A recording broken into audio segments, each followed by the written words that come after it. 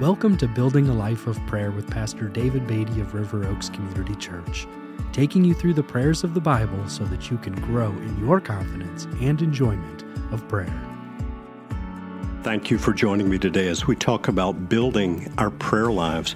We've been looking at the patterns for prayer found in the New Testament book of Acts. In the first 12 chapters of Acts, the primary figure is the Apostle Peter.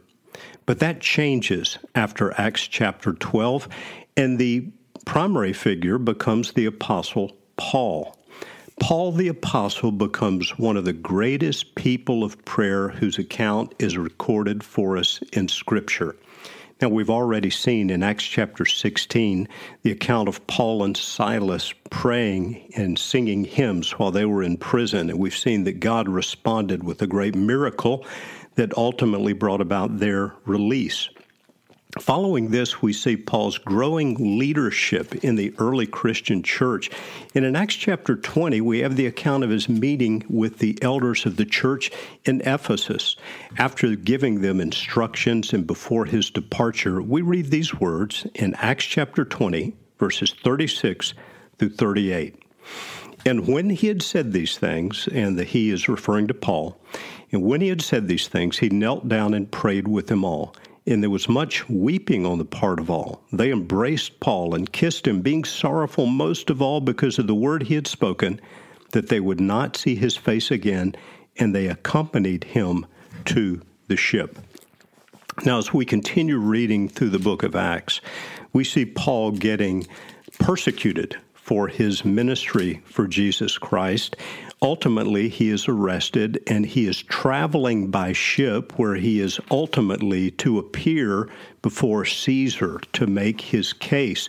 But while on the ship, the vessel encounters a terrible storm at sea, and the people on the ship are certain that they're going to be lost. But we read these words in Acts chapter 27, beginning in verse 22. This is Paul talking, beginning in verse 21, rather. Paul says, "Men, you should have listened to me and not have set sail from Crete and incurred this injury and loss.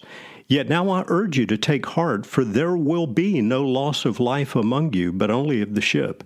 For this very night there stood before me an angel of the God to whom I belong and whom I worship. And he said, 'Do not be afraid, Paul. You must stand before Caesar, and behold, God has granted you all those who sail with you.'" Paul continues, "So take heart, men, for I have faith in God that it will be exactly as I have been told. But we must run aground on some island." Remarkable. Paul, who's walking in close fellowship with God, who's praying, hears from an angel that not only will his life be saved, but that God has given him everyone on the ship. Well, it came about just as Paul said it would. The ship was broken up, but everyone on the ship was saved, and they landed on a small island, holding on to pieces of wood from the ship and so forth, an island called Malta. We read there on the island that in the neighborhood of that place were lands belonging to the chief man of the island named Publius, who received us and entertained us hospitably for 3 days. It happened that the father of Publius lay sick with fever and dysentery, and Paul visited him and prayed, and putting his hands on him, healed him.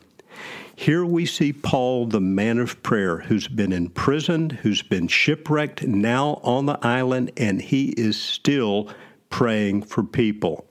Paul would later write that it wasn't his power that healed the man. Not speaking specifically of this, but his ministry at large, he writes, "We have this treasure in jars of clay to show that the surpassing power belongs to God and not to us."